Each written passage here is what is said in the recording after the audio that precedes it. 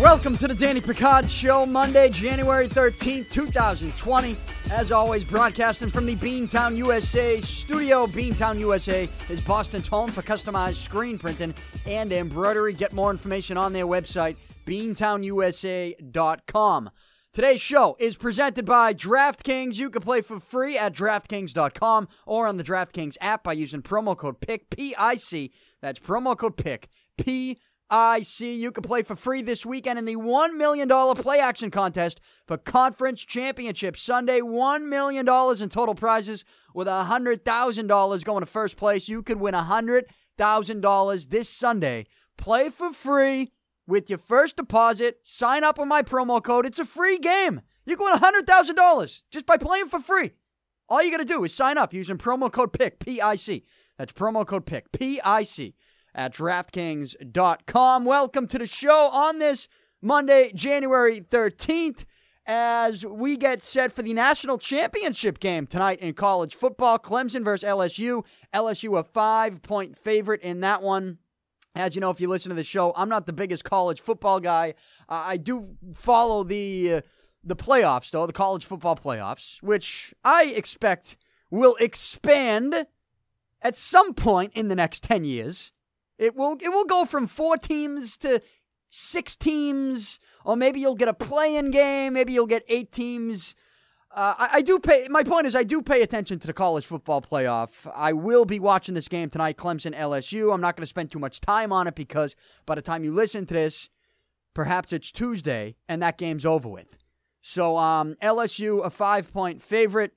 You want me to make my pick? I am going to take the points. I'm going to take Clemson. I'll take the points, which means that LSU is probably going to win, and they're probably going to win big.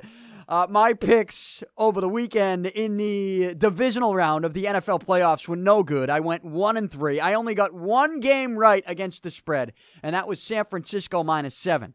The 49ers a 7-point favorite over the Minnesota Vikings in San Fran. That was the only game that I won. The only team that covered for me was San Francisco. I had the Baltimore Ravens -9.5. Obviously, they lose, so they don't cover. I had the Houston Texans +9.5, which looked great in the late in the first quarter, early in the second quarter, and then they lost by 20, 51-31. So they blew that for me. And I had Seattle +4.5. They lost by 5. So they couldn't cover for me. So I only got one game right, and that was San Francisco -7. But a wacky weekend. A wacky weekend. Not just a wacky weekend of football. I mean, the weather. Here in Boston, it was 70 degrees yesterday on Sunday. I was watching the divisional round with my window open. Like, sunny, 70 degrees, window open, watching the divisional round of the NFL playoffs in January and not being able to watch the Patriots play. I tweeted out, that is what you call a glitch in the simulation. 70 degrees in mid-January, the divisional round of the NFL playoffs with no Patriots. You know, I'm sitting in my living room with the window up. It's crazy. This is wacky weather, but that just means we are going to get absolutely bombarded with snow at some point, whether it's tomorrow, whether it's in 2 weeks, whether it's next month or the month after that. People they were loving the weather, and I wasn't going to buy into it. I wasn't going to change anything that I was doing. I wasn't going to do anything differently because it really is, it'll confuse you. Like it'll mess you up. Right? It'll be a shock to the system. Now it's cold today. Some places in New England, there were snow flurries falling down. I wasn't going to throw off my whole regimen just because we had a couple 65, 70 degree days. Saturday was warm too. I wasn't going to change anything. And unfortunately, I think this probably means we're going to have an awful winter, and it's going to extend into the month of May. I think that's what it means. But Who knows? We have to wait and see. It's crazy. 70 degrees. I have my window up watching the NFL playoffs, watching the divisional round. And even crazier than that, we don't get to watch the Patriots. Did you enjoy football? If you're a Patriots fan, did you enjoy football yesterday or over the weekend at all? You know what? I actually did enjoy it. I thought it was exciting. I didn't think I'd have as much fun as I did watching football this weekend. Not to say I had a blast. Obviously, I'd have a better time if the Patriots are playing. But maybe I was more relaxed. Like I didn't feel like I was going to puke all weekend with that nervous, anxious feeling going into a big game. We had that the weekend before in the wild card round. But I did enjoy watching the games this weekend. You know, we had some crazy games. We had the crazy comeback in the Kansas City game.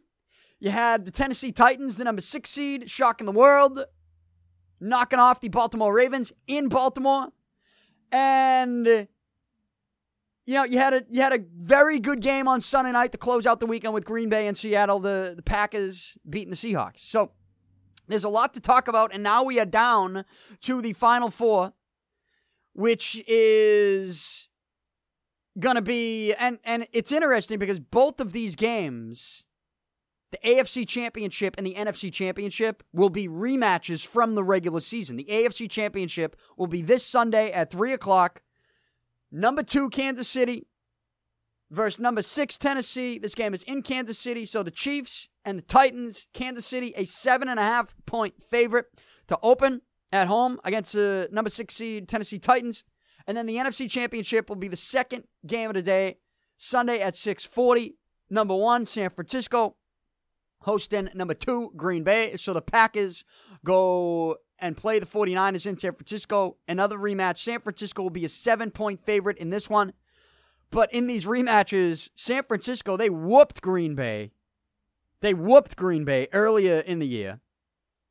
And that game was that game in San Fran? Where was that game? I believe it was in San Francisco. And then Kansas City lost to Tennessee in November. And that game was in Tennessee. But Derrick Henry had a big day. He ran for like 190 yards. And that was the first game back for Patrick Mahomes coming off that injury.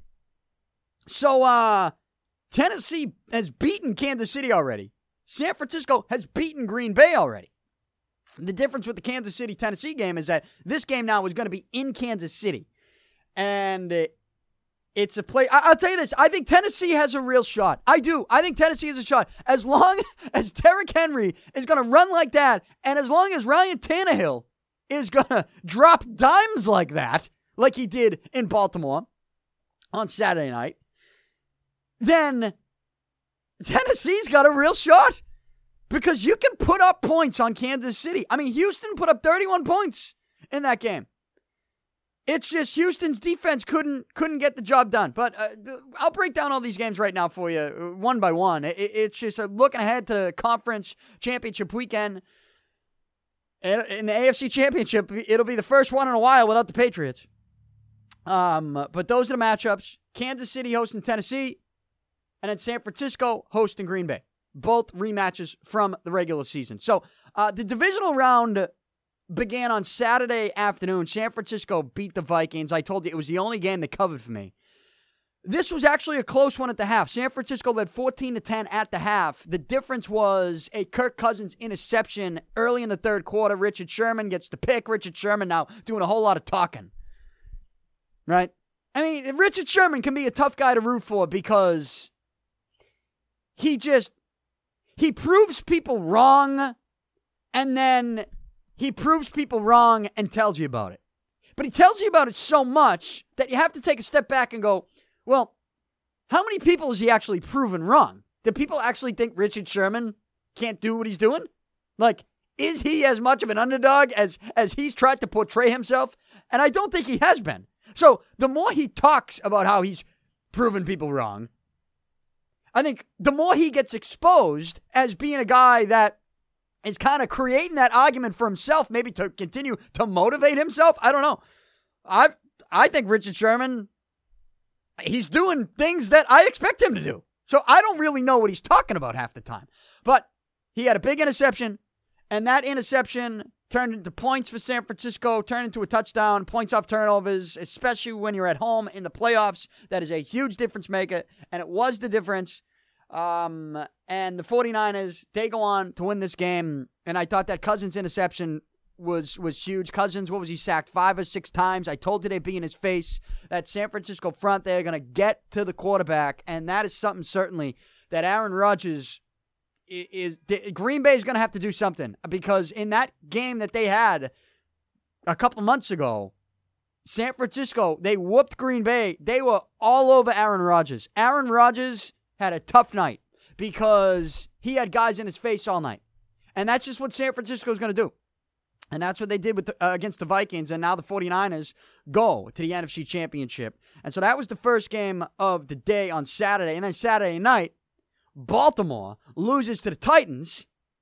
Are we still putting Lamar Jackson in the Hall of Fame?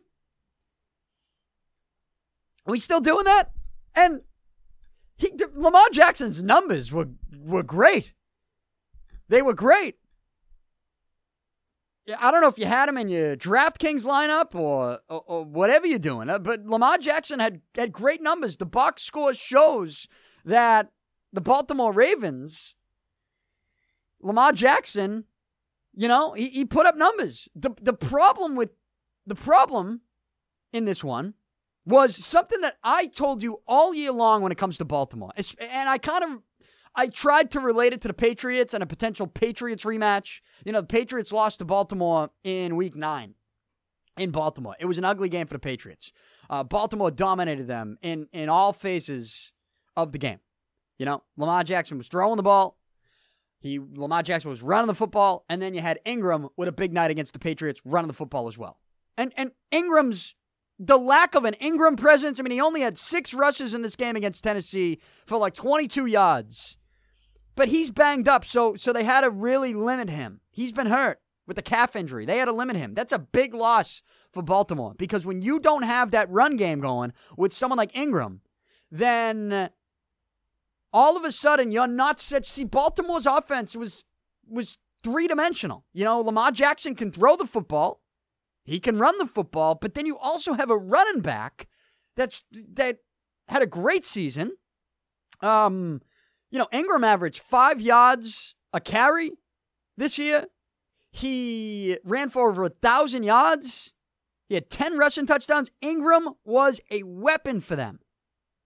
And so, because he was such a weapon, I think it opened up other things for Lamar Jackson. And when Lamar Jackson, those other things are both throwing and running the football, all of a sudden, you get an offense, you don't know what to do against that offense. So when Ingram is limited with this injury, he only gets 6 carries, 22 rush yards. That hurts Baltimore's offense. But I thought this game came down to something that I talked about all year long with Baltimore. And like I said, I did relate this to a potential Patriots rematch, between the Patriots and the Ravens. And what I kept saying about Baltimore was, how will Lamar Jackson play from behind?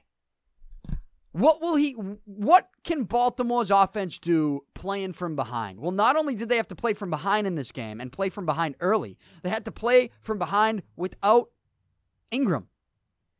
And how would Lamar Jackson be able to handle that? And he wasn't able to. He had 2 interceptions.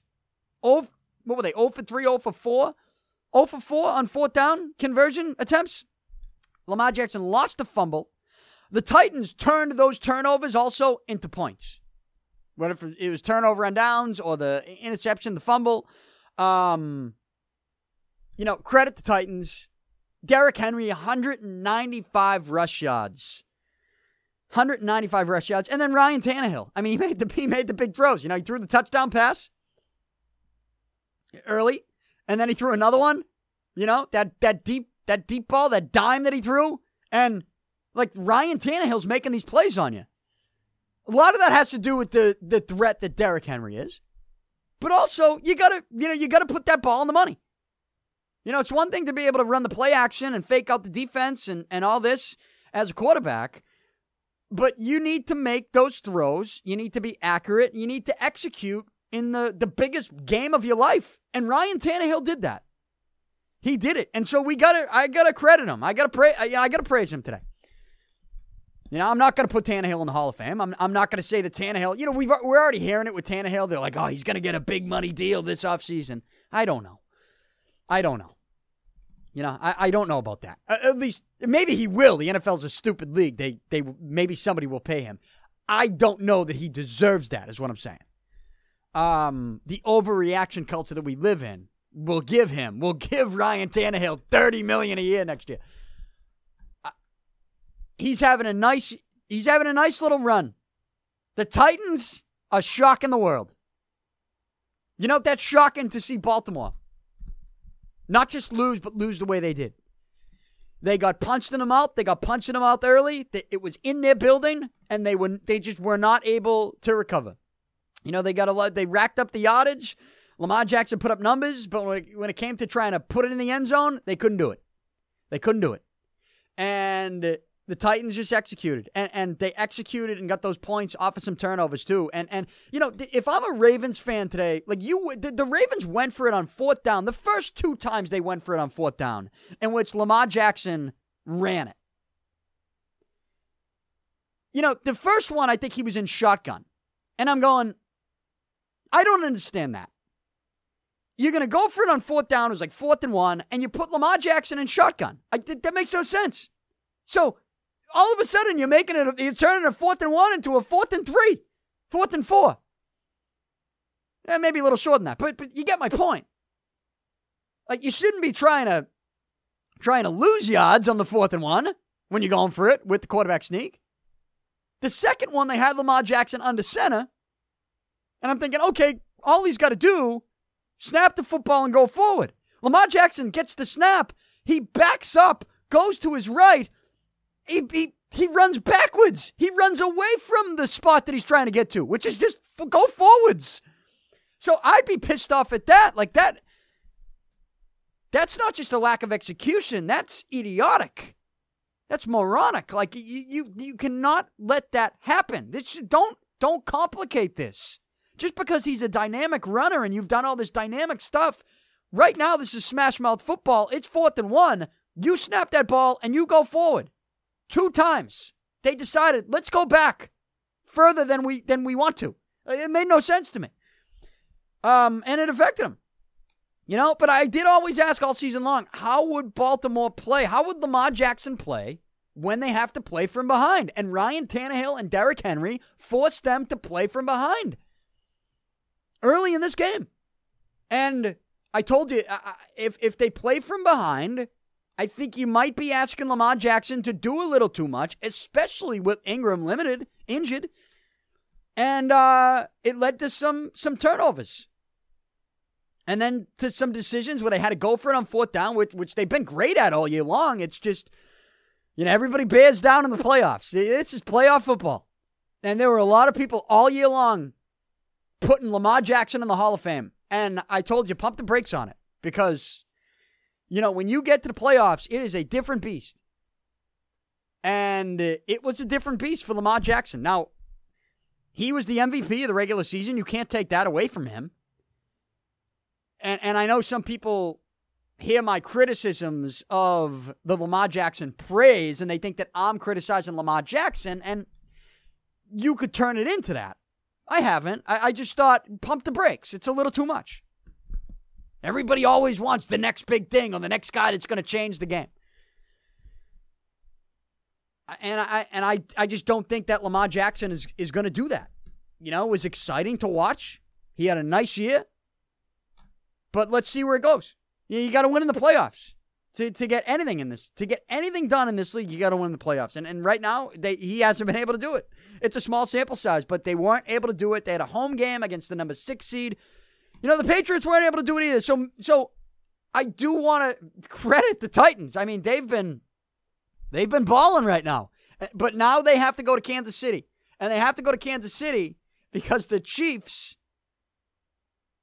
with a comeback that wasn't as big a comeback as the Patriots in the Super Bowl against Atlanta. I get what you want to say, but it wasn't. It wasn't. I mean, Patriots, we're talking about late in the second half. This all happened in the first half. It's a great comeback. Don't get me wrong, but I'm not going to compare it to the Patriots' comeback over Atlanta in the Super Bowl. Houston, in the first game on Sunday in Kansas City, Houston goes into Kansas City. Houston's already beaten Kansas City this year in Kansas City, in which they put up 30 points. So they probably figure they can do it again. If you had told anyone going into that game that Houston puts up 30 points, 31 points, and they had a 24-0 lead at one point in this game, in the first half. If you told me that, I'd say Houston wins the game. Right? Houston wins the game. They did it once, they'll do it again. Houston wins the game. Well, Houston loses the game. They blew a 24-0 lead.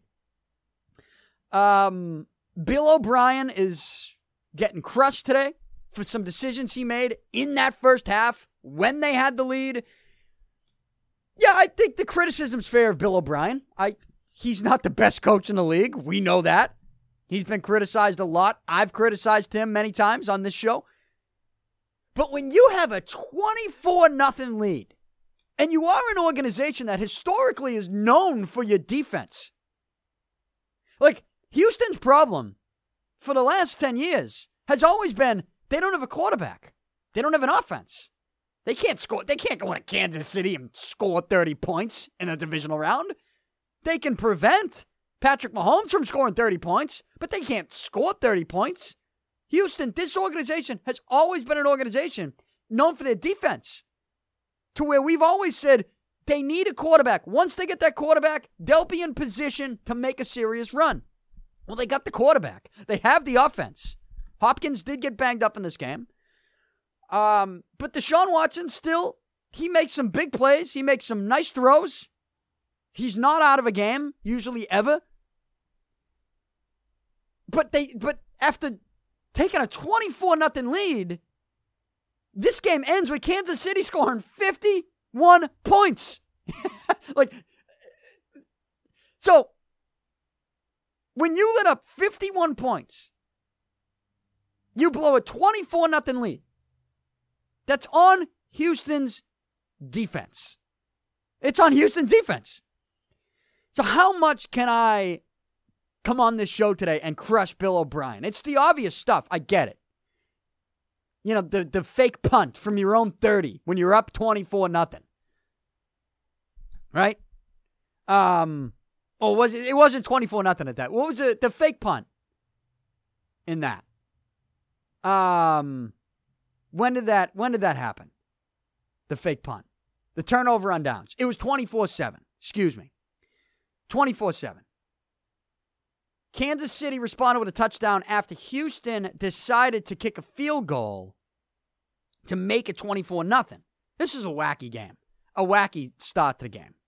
But it was 4th and 1 at the Kansas City 13. Houston led 21-0. And I think people wanted the Texans to end the Chiefs' season by going for it on that 4th and 1 while up 21-0 early in the second quarter and just saying, you're done. We're going to get this 4th down conversion, and then we're going to score a touchdown. People wanted Houston to go for it in that spot. 4th and 1. I'm okay that they didn't go for it. If I'm a Texans fan, I wasn't mad at them for that. You go up 24-0. You kick the field goal. Don't overthink it. Go up 24-0. Well, Kansas City responds to that with a touchdown. Then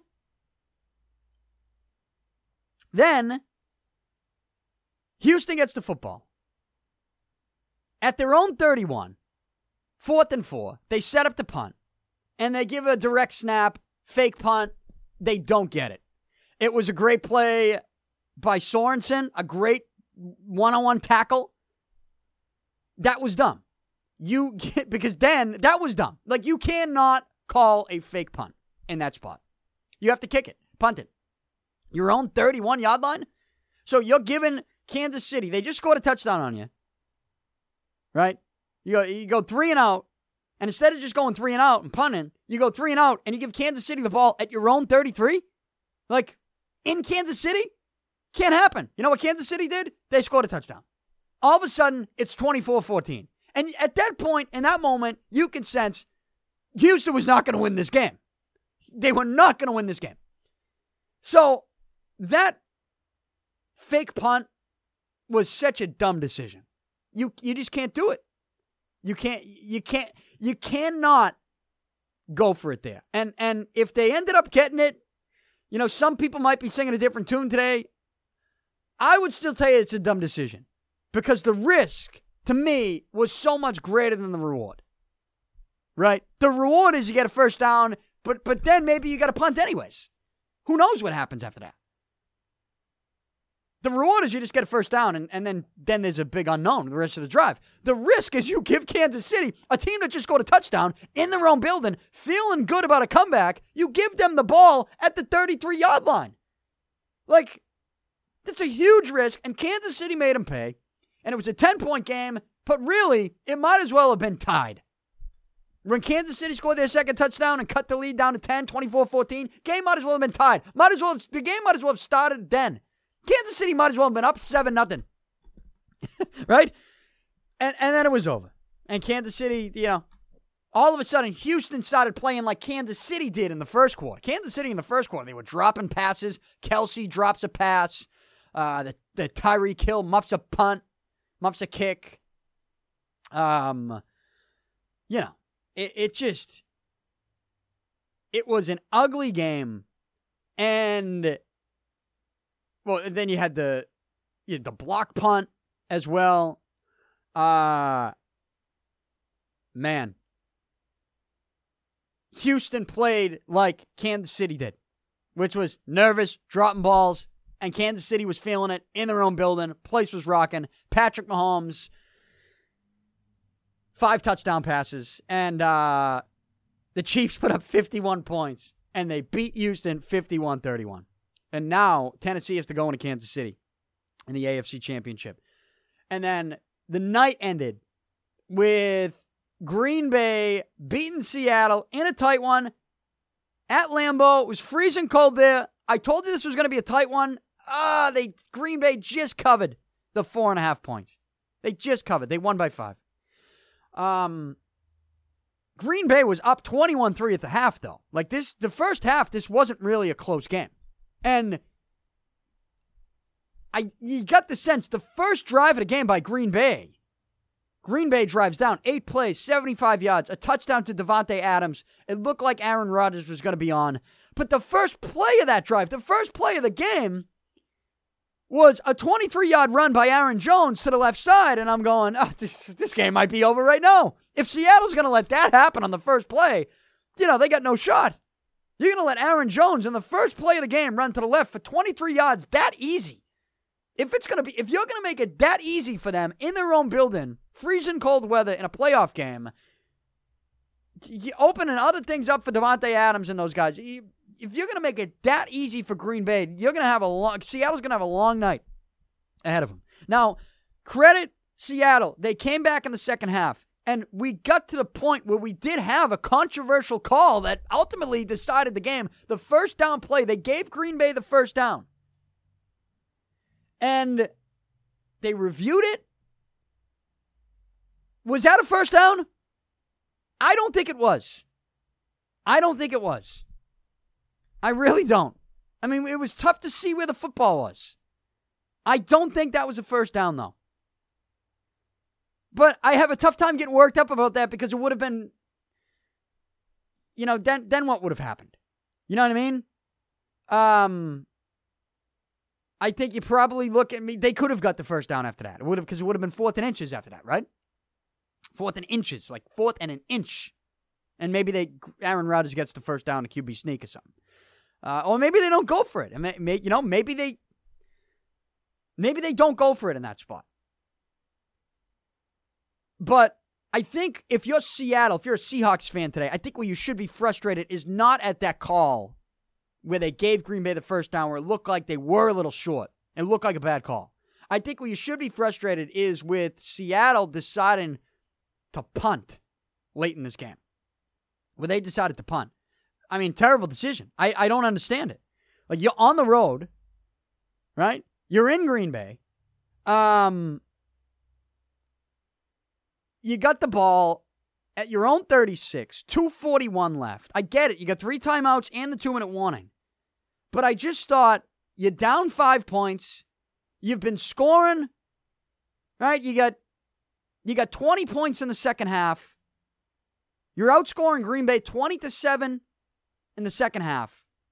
You have to, you gotta go for it. I know it's 4th and 11. But you have to go for it because you're kicking. That's your season. If you're kicking at Green Bay, Aaron Rodgers does his thing. You got a call, doesn't go your way. Your season's over. You don't get the ball back. Seattle needed to go for it on 4th and 11 from their own 36. They did, and they decided to punt. And I thought it was a bad decision. I thought the season was on the line in that moment, and with the season on the line, they decided to make a bad decision. Isn't that something with Seattle, huh? That's something that seems to continue with Pete Carroll and the Seahawks. Season on the line, you should do one thing, you decide to do the other. Bad decision. Seattle, Pete Carroll, they make bad decisions when the season is on the line.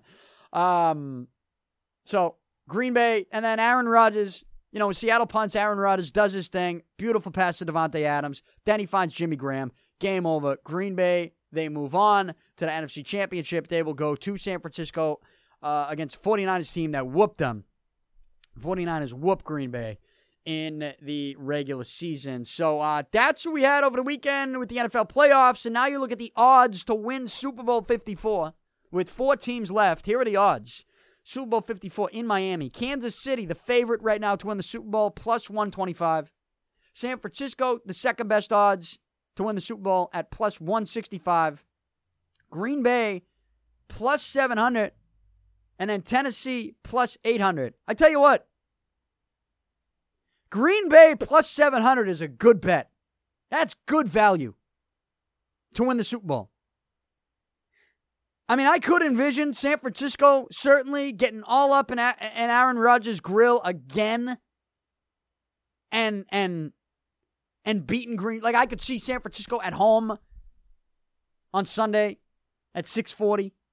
Like, I could see San Francisco winning that game. But when it comes to value and your return, and if you are a gambling man and you're going to put money, I think Green Bay plus 700 to win the Super Bowl right now, those are good odds. Because Green Bay looks good. I mean, they were a 13-win team.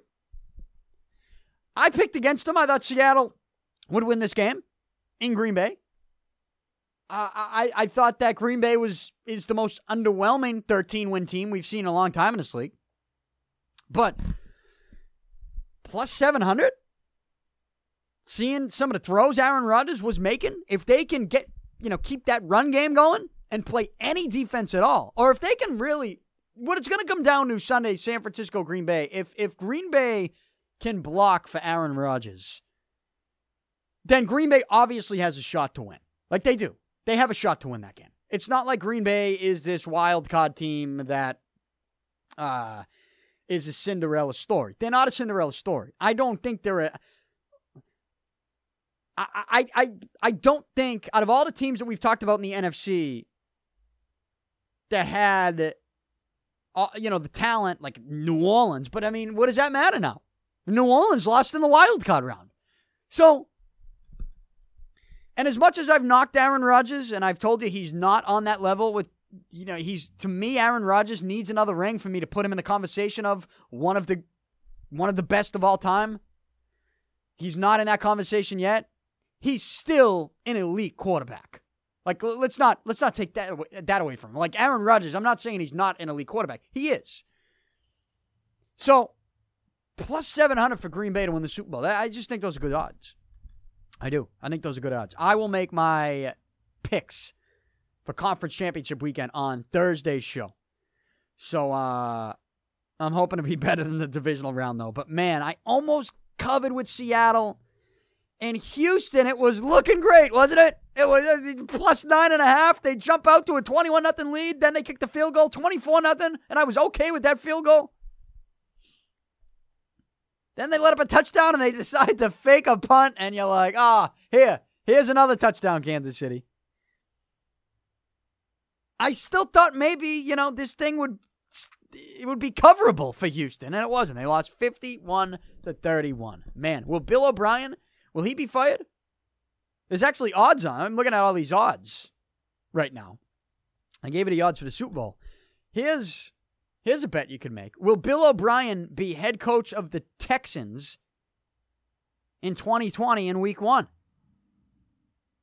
Minus 300. That he will be the coach of Houston. Plus 200 that he won't be. If you think Bill O'Brien's going to be fired, well, it's plus 200. If you think he's going to stay in Houston, they're not going to fire him, minus 300. They got to figure out the defense because they got the offense now. And that, if I'm a Texans fan, that would be so frustrating to me, is that you could complain about the coach all you want. Bill O'Brien is an offensive guy. Like, defensively, personnel and defensive coaching, that needs to be better. For all these years, you've gone into the playoffs with these big, bad defenses, and you've had no offense because you have no quarterback. Now, you're dealing with, who are their quarterbacks? Matt Schaub, T.J. Yates. Is that the guy's name? Is that another guy? Like, who else? I'm sure there's a couple others I'm not even thinking of. Now you got Deshaun Watson, DeAndre Hopkins. You got an offense that's putting up points. You go into Kansas City. You score 31. You can't stop shit in the second quarter, third quarter, and the fourth quarter. That has to be so frustrating where it just flip-flops on you if you're a Texans fan. It's like, we had the defense for the longest time. Now we get the offense. Can we just play some average defense? You can't do that. It flip-flops. Now the Houston defense looks like the offense did in the playoffs. Clueless. So, is that Bill O'Brien's fault? Bill O'Brien's an offensive guy.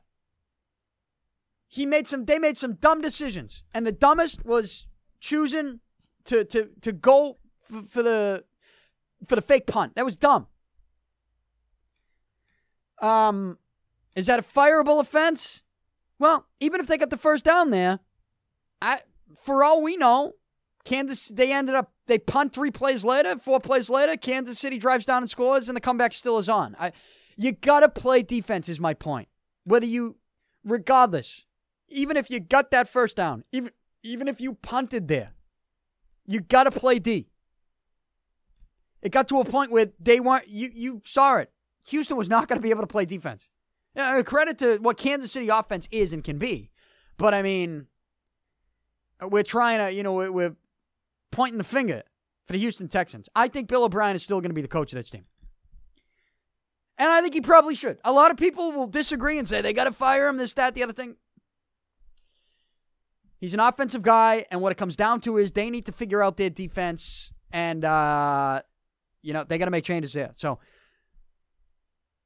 we'll see what happens. But I would put my money on, yes, Bill O'Brien will be the coach of the Texans, and that's what is favored to happen. Minus 300. So those are the odds. And that is the NFL playoffs. And speaking of odds, I might as well stick with the odds as I'm on the page looking at them.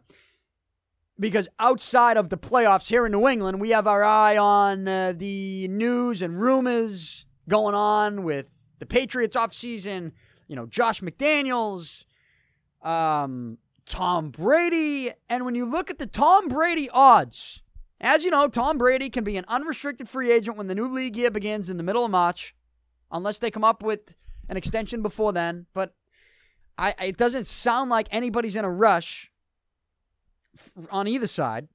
So this thing is not going to be resolved, I don't think. I do think that I think that the new league year will begin and Tom Brady will still be without a contract, which means he will be an unrestricted free agent. But as I told you the last couple weeks, and really I've told you all season long, I think Brady returns to the Patriots. And it does sound like Vegas agrees with me.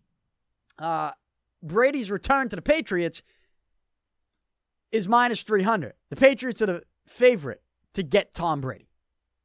Brady returning to the Patriots is minus 300. After that, the odds have changed because last week we had Cleveland and Carolina. Outside of the Patriots, it was Cleveland and then Carolina with the best odds to land Tom Brady. But because Cleveland and Carolina have now hired new coaches not named Josh McDaniels, they have fallen in the odds. So now the favorite outside of the Patriots, you got the Chargers at plus 200, the Cowboys at plus 700, the Raiders in Las Vegas at plus 700, and then the Colts at plus 800. The Tom Brady is not going to play for the Indianapolis Colts. Can we stop it with that? He's not going to play for the Colts. Why? One, it's the Colts. You know the history between the Colts and the Patriots. But even if Brady was able to put that aside, the Indianapolis Colts, that's Peyton Manning's team. Tom Brady is not going to leave the Patriots and go to Peyton Manning's team. I know Peyton Manning finished his career with the Denver Broncos, but the Colts are still Peyton Manning's team. When you think of the Colts, you think of Peyton Manning. Tom Brady is not going to go play for that team. It's just not going to happen. So I don't even think you have to go beyond the Colts, plus 800. If you did want to, though, Carolina and Cleveland are plus 900. Tampa Bay also plus 900. Everybody was talking about Denver and Miami not too long ago. Denver's plus 1,200. Miami plus 1,400. But Brady's not leaving the Patriots. He's staying in New England. Those are just the odds. But if he does go somewhere else, there are some people out there that are already trying to jump on board the big story, which would be who's next? Who's the next quarterback for the Patriots going to be if Tom Brady goes somewhere else? Now, like I said, just to preface this conversation, I don't think Brady's going somewhere else. He's returning to the Patriots. But let's say craziness ensues and Brady goes elsewhere. Who will be the quarterback of the Patriots? Peter King. He thinks it could be Andy Dalton. Here's Peter King. A quote from his latest Football Morning in America column on NBC Sports. Peter King says, quote, "I'm getting ahead of the game here a bit, but I think a great alternative for Andy Dalton in 2020 would be New England. If New England moves on from Tom Brady. Dalton has 1 year left on his contract, and the Bengals would surely try to recoup something for him. But with everyone in the league knowing Cincinnati would be moving on from him in 2020, what would fair value be? A third-round pick? Too high. A fourth? Maybe. It'd be interesting if the Patriots viewed Dalton as a 1 or 2 year bridge to Jarrett Stidham or a future draftee." End quote from Peter King. I mean, I guess you got to come up with some content, right? It's content creation. We live in a content creation world, and if you're not creating it, then you're not doing it right. But if you're trying to use logic with that content creation, I honestly don't know how you come up with Andy Dalton. The only reason I think he comes up with Andy Dalton is because of Dalton's contract. Like Dalton, like he mentions, has 1 year left in the contract. What's he, 32, 33 years old? It's Andy Dalton. I know he likes to throw the football down the field. It's Andy Dalton. More importantly, it's the Patriots. More importantly, Tom Brady's not going anywhere. But let's say he did. Let's say I'm wrong, and let's say Brady goes somewhere else. Do you really want Andy Dalton? Look, if Brady goes somewhere else, in my opinion, that's because the Patriots, for whatever reason, will say, we're not giving you what you want, which I will disagree with. And I will crush the Patriots for that. But if you're the Patriots and you're going to say, we're not going to give you what you want, Tom. You're asking for too much. Let's part ways. You can go sign somewhere else. Like, if I'm the Patriots, I'm just going with Jarrett Stidham. Jarrett Stidham's my guy. Not Andy Dalton. I'm not going to trade for Andy Dalton. That's a joke. You're not going to do that. That's a bad business decision. You stick with Jarrett Stidham. You then go all in on the Jarrett Stidham era, or at least until his contract's up. But again, his contract's not up until the end of the... What? He's here till 2022. Jarrett Stidham's contract, he's signed for the next 3 years. Stidham is. 2020, 2021, 2022. Which means that if you are going to sign Tom Brady to a contract, and Brady knows Stidham's contract, which again is going to play into his negotiation. If you're going to sign Brady to a contract, it should be a 2-year deal, or maybe a 3-year deal, 2 years with incentives to kick up in the third. Like, you have to look at Stidham's contract when you factor in Brady's contract. I think Brady's also factoring that in. But to me, if you're the Patriots, the conversation is it's either Brady or Stidham next year. It's not Brady, Stidham, or Andy Dalton. Like, no. What? That's foolish. If Andy Dalton is the Patriots quarterback next year, I will not be a fan of the New England Patriots. I'm just going to tell you that right now. You can quote me on that. You can post this on Twitter. You could copy this clip, play it, tell the world. If Andy Dalton is the Patriots quarterback next year or at any point during my time as a football fan, as a Patriots fan, if Andy Dalton is the Patriots quarterback, I will no longer be a Patriots fan. It will be done. I'm wearing a Patriots t-shirt right now. Gonzo. See ya. You think for 1 second that I am going to sit here and root for a Patriots team that goes from Tom Brady to Andy Dalton? It's not going to happen. I don't care if Andy Dalton brings him to the fucking Super Bowl. I'm not going to be rooting for the Patriots. I'll be rooting for the other team. I am not going to root for a Patriots team that's being led by Andy Dalton. I'm sorry. I'm not going to do that. You can't put me through that. You can't put us through that. At least with the kid in Stidham, there's some promise. There's that unknown. What can the kid from Auburn be? Yeah, he played in a big college football school. Like, what can he be? Let's see. Let's find out. Yeah, there might be some growing pains here and there. We can't expect him to be Tom Brady. But there could be some promise that maybe Stidham can work in the system to do enough until he's able to make those big plays and become that potential Pro Bowl caliber quarterback with the expectation that he's never going to be Brady, but perhaps he could grow into something special that we could root for and have a fun time still watching this team. That's one thing. You give me Andy Dalton next year, I'm out. Okay? I am out. See ya. You cannot expect a fan base to go from Tom Brady to Andy Dalton. You can't. That's a transition that makes no sense. And if your thought process is, well, we want to bring in the veteran quarterback because Stidham maybe isn't ready still, tough shit. That's what I say, tough shit. Because if you're not bringing Brady back, that means you made a decision to not bring the veteran superstar, greatest of all time back. And if you're not going to bring that veteran back, don't try to sell us on bringing a veteran and Andy Dalton to the team for 1 year until Stidham's ready. Bullshit. You go with Stidham or you lose me. I mean, you might lose me anyways if you decide, we're not going to give Brady the big contract. You might lose me with that. But you got a better chance of keep me around if the move is Stidham. If the Brady stuff falls through and he goes elsewhere. Which, again, I don't even want to really think of because I don't think that's going to happen. But if it does in the worst-case scenario and the nightmare scenario plays out, do not force Andy Dalton on us. If you do, I am out. That's all I'm going to say about that. So, it's a little confusing as to why we'd be discussing Andy Dalton with the Patriots. Peter King's supposed to be a well-respected journalist and football analyst, right? Do I respect Peter King for this opinion? And is this I think this is your perfect example of opinion turned fact. People are going to see this, going to be like, Peter King's well connected in the football world. He must be close to Belichick. Clearly he's getting this from someone. Clearly Belichick wants to coach Andy Dalton. You're going to get that. If you might have already gotten it. I don't know. Maybe people are already saying that. And I'm just not listening to them because it's stupid. You're going to get people see this. They're going to be, Peter King. He mentions Andy Dalton. He brings it up out of nowhere. Is it out of nowhere or did he get it from Belichick? Does Belichick want to coach Andy Dalton? Belichick must want to coach Andy Dalton. Please.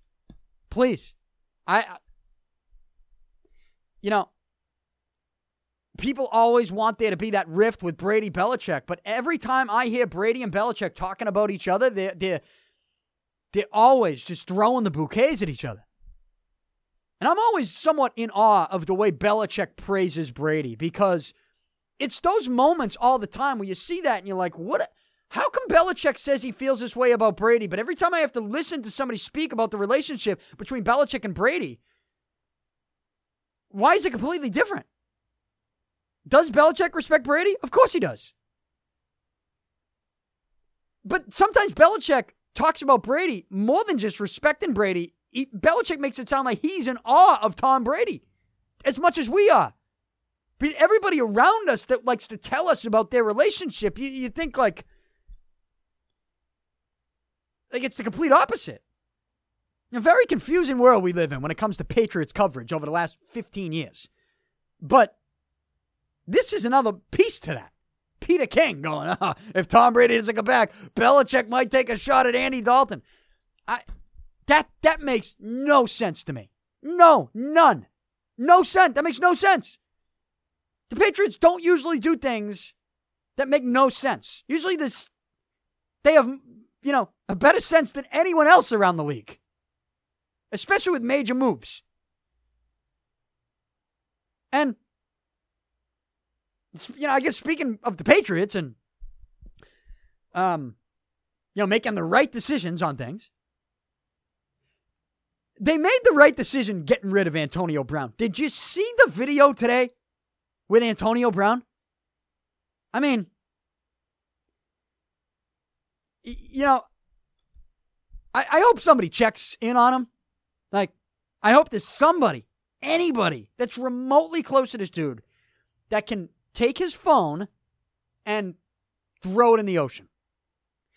Antonio Brown, there's a video out there. I put it up in my feed, on my Twitter feed, and I said, God must have blocked Antonio Brown's number. Because Antonio Brown, he always has that phrase, call God. He tweets out, call God. Right? It makes you believe that Antonio Brown is in touch with his religious side. And call God. That's his tagline on social media.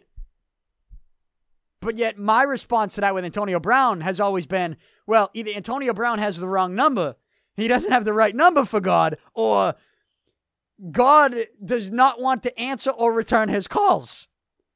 And right now, it seems as if God has actually blocked Antonio Brown's number. Antonio Brown is in his beautiful mansion, and he's on the front step outside, and there's like 8 cops outside his house, and he's doing a live, what is it, live Instagram? Instagram Live? Is that what that is? An Instagram Live video where he's just yelling at cops, calling them every name in the book, while his kids and a woman with his kids are getting in the back seat of a cop car. I'm assuming the cops are coming to take the kids away from Antonio Brown with someone else. I don't exactly know the details to what's going on, but what I can see and hear is something that leads me to believe Antonio Brown has lost his mind. And like anybody who's criticized the media for running Antonio Brown out of town, or criticizes the Patriots for only looking out for advertising dollars and the bottom line and the way they're perceived by other people, like they cut Antonio Brown because Antonio Brown is a crazy asshole. And the video that he posted today, like if you're still denying that nobody did Antonio Brown wrong except for Antonio Brown himself, and I don't know what you're seeing. Something is wrong with Antonio Brown. Like, he has some serious issues. And you saw that while he was here. That's why he's not in Pittsburgh. That's why he's not in Oakland. That's why he's not in New England. That's why he's nowhere. That's why he's not in New Orleans. He worked out for them. They're like, we told him no entourage, and he brought the entourage. And they filmed their own thing. They got their own little documentary. Right? Antonio Brown has lost his mind. He's a crazy asshole. That's what I've told you he was for the last year and a half. And anything that's happened with Antonio Brown has proven my theory on what he is to be true. Especially this video that he posted today. It's insane. It's insane. And the Patriots made the right call by getting rid of him when they did. They did. They made the right call. But anyways, I guess that's Patriots related, because people wondering about the Patriots offense, wondering about what weapons, if Brady does come back, what weapons are they going to give Brady next year? You could also be wondering, is Josh McDaniels going to return to the Patriots? And right now it looks like, yeah, he's going to return. Josh McDaniels On Friday of last week, he had an interview with the Cleveland Browns, seemingly the last team that had a job opening, an organization that some people thought would be a no-brainer for McDaniels, and I am so confused by that. I'm very confused by that. And I told you on this show, I don't understand why McDaniels would want to go to Cleveland. I don't. And perhaps maybe he was just doing his own due diligence and interviewing with another organization to see what the plan was, what was going on. You know, I do think McDaniels is affected by what happened with his situation with Indianapolis. I certainly think he's affected by that. You know, for all we know, McDaniels is like, I'm interviewing because why not? Like, why wouldn't you take the interview? You take the interview. You take the meeting. I don't see why you wouldn't, especially since you're out of the playoffs. Why not take the meeting with Cleveland? But I was surprised to hear how many people thought it was such a no-brainer for McDaniels. Oh, he's interviewing with Cleveland? He's going to the Browns. Like, I'm surprised how many people who know football, they know the game, they watch the Browns, they know the Patriots, they know McDaniels. I was surprised to see how many people were buying into this idea that it was a no-brainer. McDaniels wants to go to Cleveland. At the end of the day, I don't think he did. And the Browns, they hire, Minnesota Vikings offensive coordinator Kevin Stefanski. I don't really know him. But, I mean, you're never going to hear that McDaniels didn't want the job. Cleveland's going to say that they got the guy they wanted, right? They don't want to make it look like people are turning them down. So you're never going to hear that side of the story. But I mean, I would believe it if it was reported that McDaniels interviewed with Cleveland and then was like, yeah, I took the interview because it's like we're not in the playoffs. It's a job opening. It's a head coach position. It's more money. You know, I might as well hear them out. They got a good young quarterback. They get some weapons offensively. I'm an offensive guy. I might as well hear them out. You know, if you win in Cleveland, you be a legend. I might as well hear them out. But I wouldn't be surprised if he heard them out and then was like, you know what? This is not for me. I'm going to have more opportunities. Like, and we do this every year. People always go in on this is the offseason. McDaniels is gone. I don't know. Next offseason, we might do the same thing. But there might not be the right opportunity. McDaniels, for all we know, McDaniels is going to be the next Patriots head coach.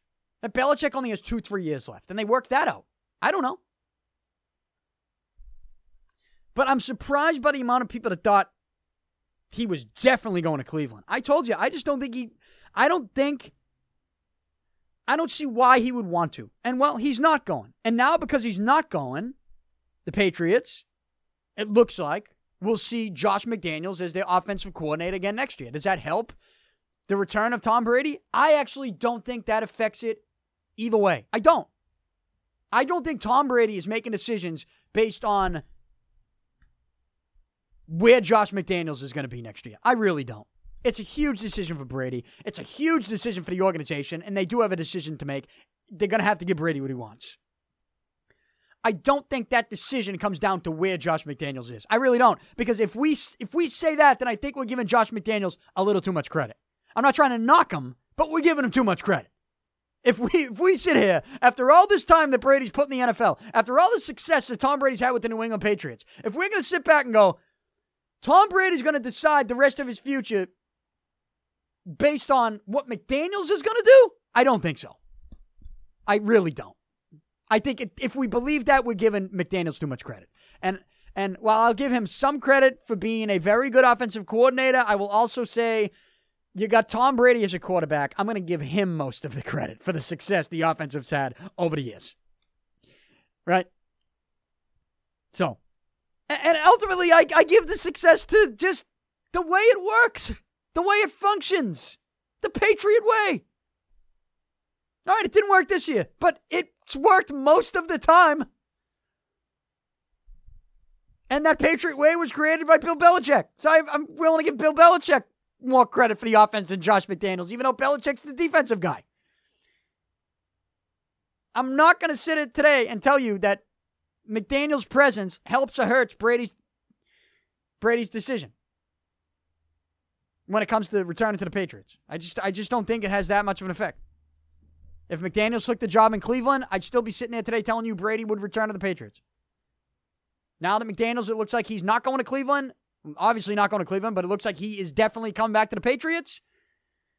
I'll tell you, the odds of Brady returning to the Patriots are the same today as they were 4 days ago. So, it looks like McDaniels will be back. You know, it's one less move the Patriots have to make this offseason, is what it comes down to. They now no longer have to go out and look for an offensive coordinator. And it's one less thing you have to do is a good thing. So, outside of that, sticking with the offense, Julian Edelman arrested on Saturday night in Beverly Hills for vandalism after he was jumping on the hood of a driver's car. He was jumping on the hood of a car at 9 p.m. There were pictures and videos of him with Paul Pierce and Danny Amendola. I mean, this is one hell of a night. One hell of an afternoon. They must have had an afternoon for themselves. I don't know the story. Is there video? If there is, I haven't seen it. Here's what I know.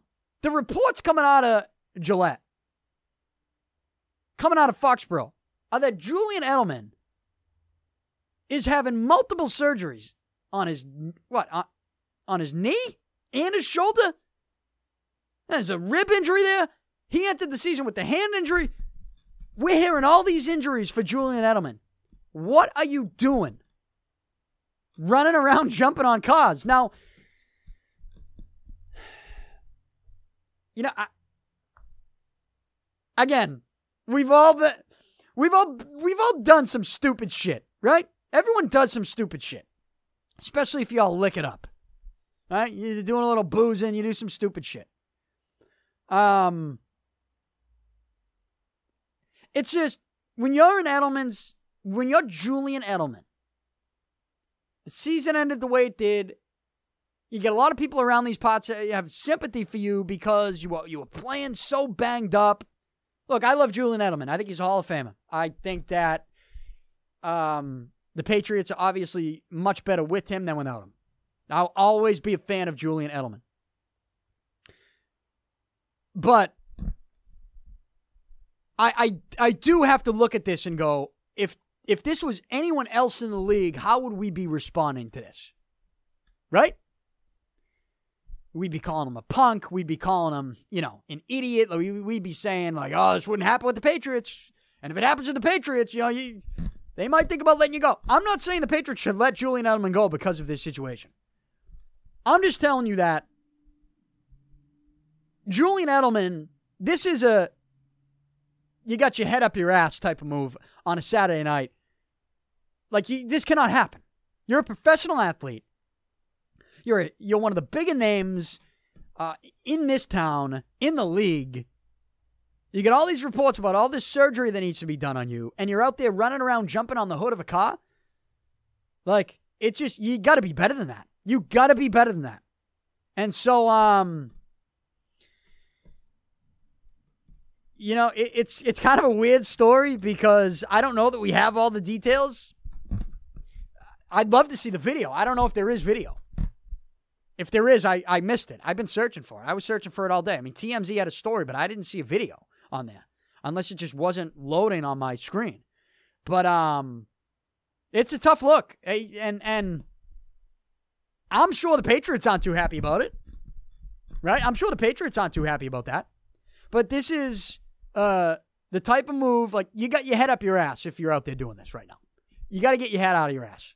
That's basically it. Should the Patriots cut him for this? No. But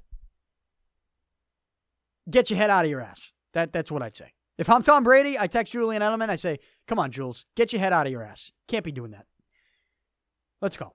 You can't just go out, have a good time, sit by the pool, go to the club, come back, sit by the pool. That's it? You got to run. You start running on cars? Let's go. What are you guys doing? It's not like he's a rookie in the league either. He's not 21, 22 years old anymore. It's a grow up, get your head out of your ass. move, right? That's what this is. So that's what he needs to do. It's an embarrassing look. It's a tough look. He should be criticized for it.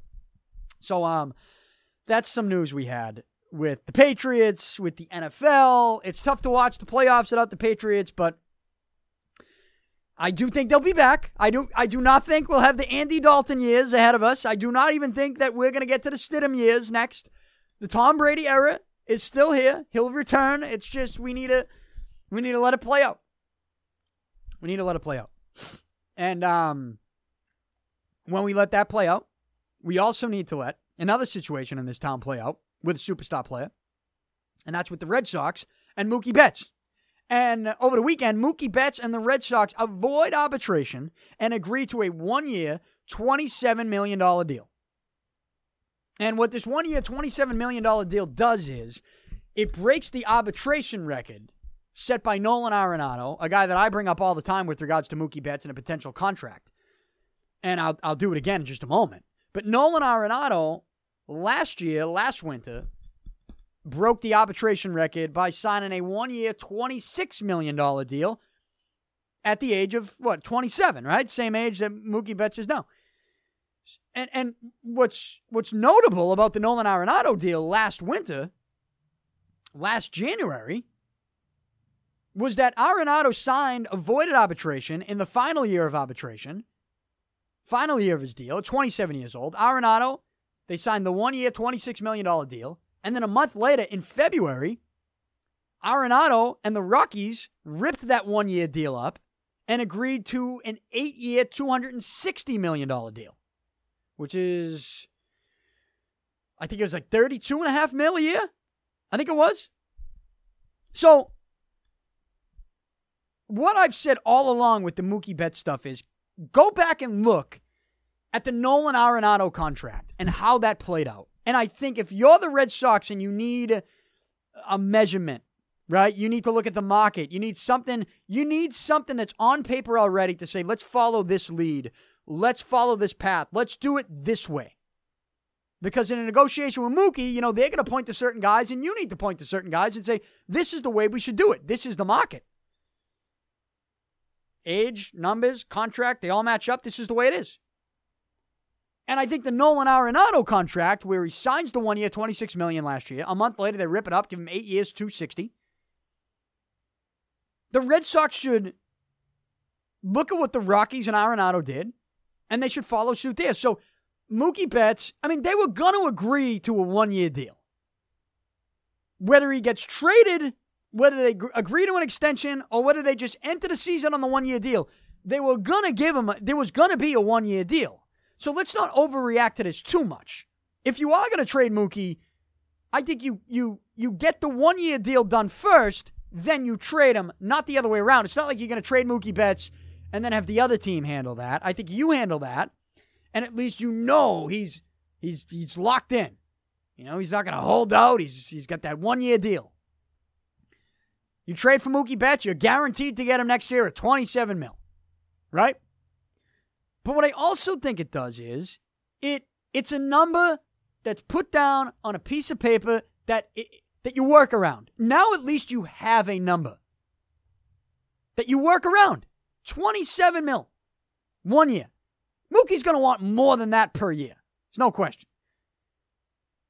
But like the Rockies did last year, they ripped it up and they gave Nolan Arenado they went from $26 million to $32.5 million. Right? 26 to 32.5. So that's a six. No, what is it? An $8.5 million raise. Right? No, $6.5 million. What am I talking? I gotta get. Hold on.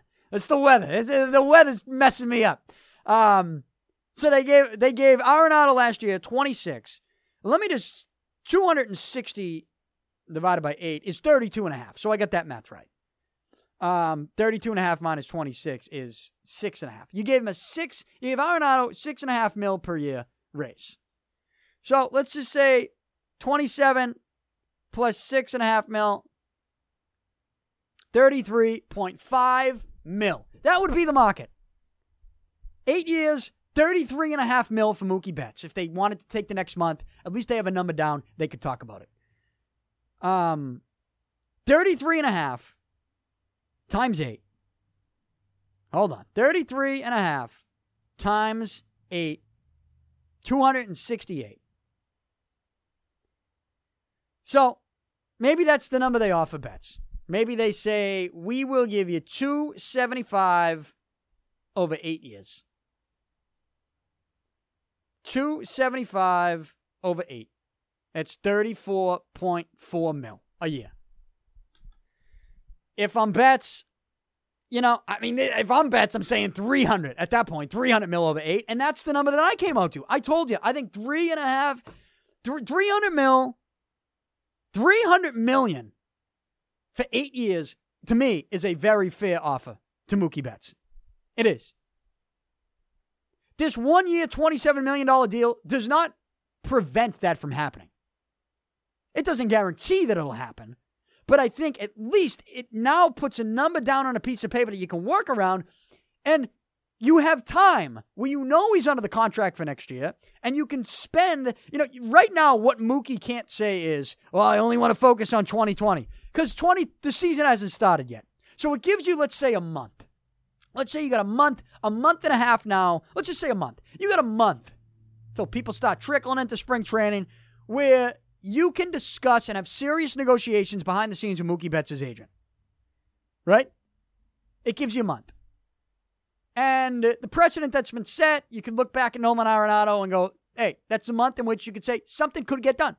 You could rip this 1 year, $27 million contract up and something still could get done. So, I like that they came to this agreement. You kind of knew they were going to have to agree to something. But I like that they have a number they can work around. I like that there was something that was set last year and a similar player at the same age, similar type of contract, superstar player in this league. And I think that, I think it's possible that we could see an extension. I think it is. I know people are ruling it out, but I think it's possible. There's all this trade talk of Mookie Betts. That also could be the Red Sox negotiating with Mookie Betts publicly. Well, we can send you wherever we want this year. We can trade you anywhere. We're willing to do it. Calling Mookie's bluff. Maybe they think Mookie really doesn't want to leave this town. He's settled in. This is the place he wants to be. Maybe they believe that. And they're like, if you don't want to agree to our terms, we're going to send you wherever we want. We'll send you all the way to the West Coast. And maybe that's just the way they're playing it with these trade rumors. Maybe the Red Sox are the ones leaking them out, and they're not even true. It's going to be a negotiation. We're going to hear more rumors. What I'm telling you is I like the 1 year, $27 million, because I think it can be used as a way to get the ball rolling on a potential long-term extension, which is not a long-term extension is not out of,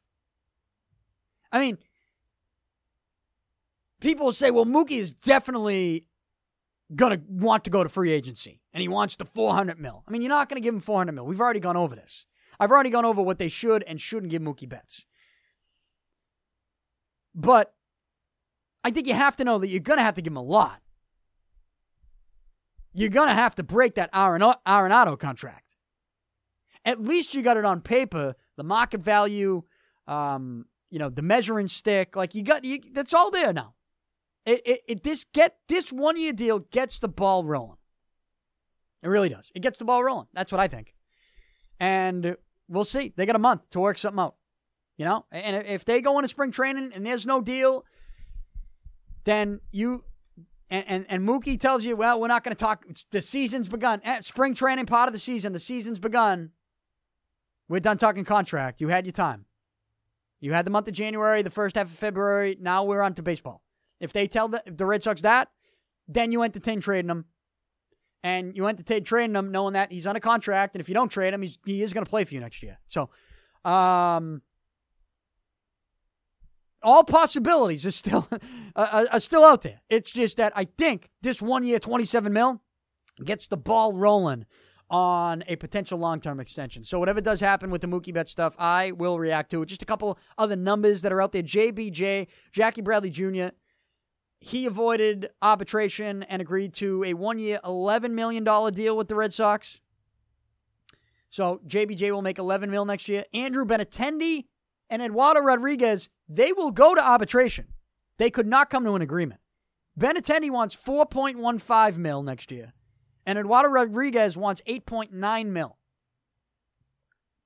And what the Red Sox were offering was less, but it wasn't a whole lot less. It's just, I think Benintendi, Eduardo Rodriguez, that's what they think they're going to get in arbitration, and so that's the number they're sticking to. So we'll keep an eye on that as well. But that's the news in Major League Baseball. That's the news with the Red Sox. That is the show. You can get this show whenever you want on iTunes, Spotify, TuneIn, Stitcher, on my website, DannyPicard.com. Subscribe to my YouTube channel, youtube.com/DannyPicard. Enjoy the rest of your week. I'll be back on Thursday. I will give you picks for the conference championship games in the NFL.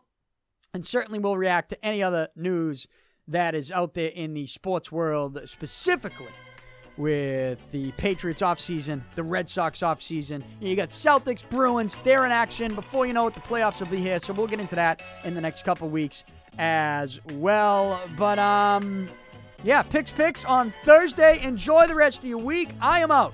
Talk to you then.